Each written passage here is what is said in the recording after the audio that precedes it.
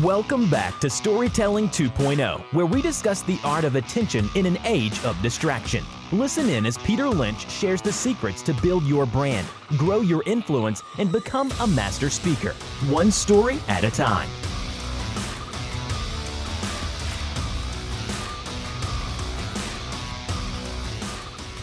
So my first car was a piece of junk. Anybody else have a piece of junk first car?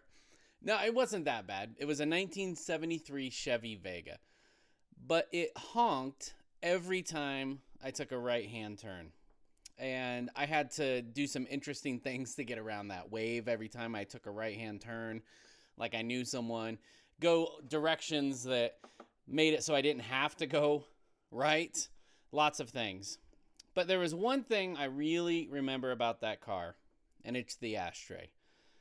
Now, not many ashtrays in cars get used for cigarettes anymore, and I didn't use it for that growing up, but I kept change in my ashtray.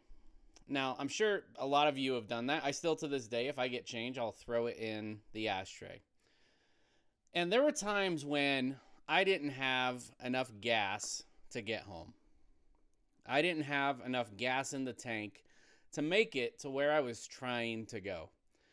And I remember very distinctly one situation where I was in a hurry to get somewhere, and I looked at the gas gauge, and it was on empty. I knew I didn't have enough gas. And so my instinct was to look to the ashtray. And I looked down in the ashtray, and I don't know why, but I remember exactly how much money was in there.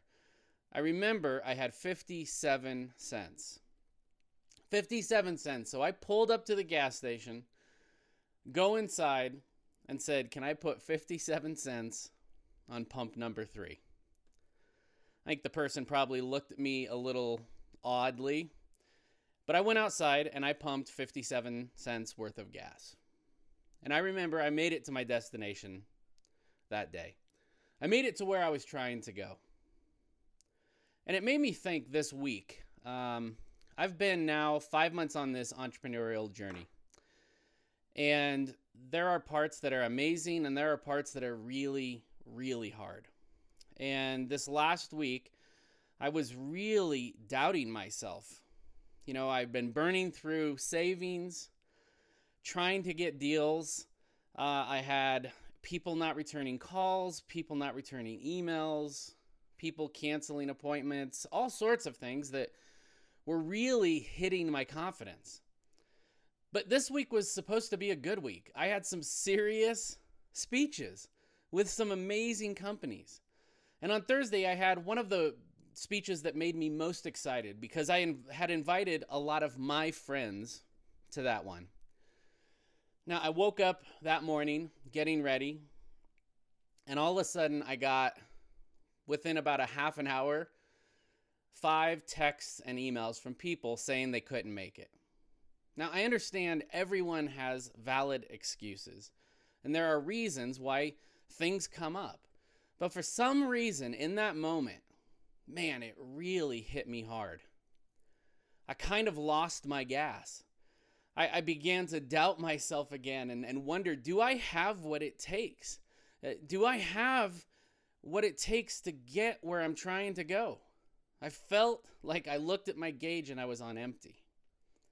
But then at 10:01, something pretty powerful happened. A dear, dear friend of mine, Casey, at 10:01, sent me a text.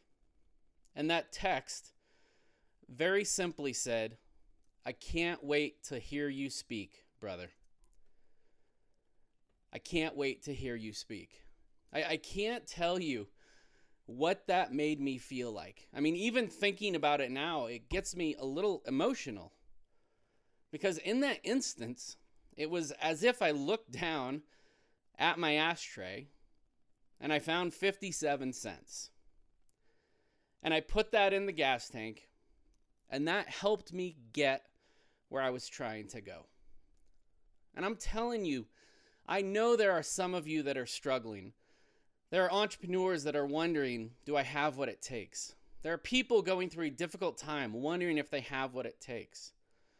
And I want to encourage you to look in your ashtray.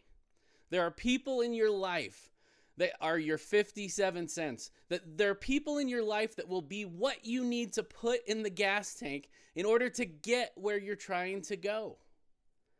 I'm so grateful that day for Casey. I'm grateful for about 2 months ago, riding to school with my daughter. And she looked at me and said how proud she was of something. They're not big moments. They're not big things. I doubt either of them thought this was a big and impactful moment. It was just 57 cents. But it was enough for me to get where I was going. I have people like this in my life all over the place. And I know you do too. And so here's what I want to challenge you with. I want you to share this podcast. You can email it. You can text it. You can post it on social media. You can tag them. But I want you to just tell them this. Thanks for being the change in my ashtray. Give them the link to this podcast and let them listen. Let them know that they were that small thing that helped you get where you were trying to go.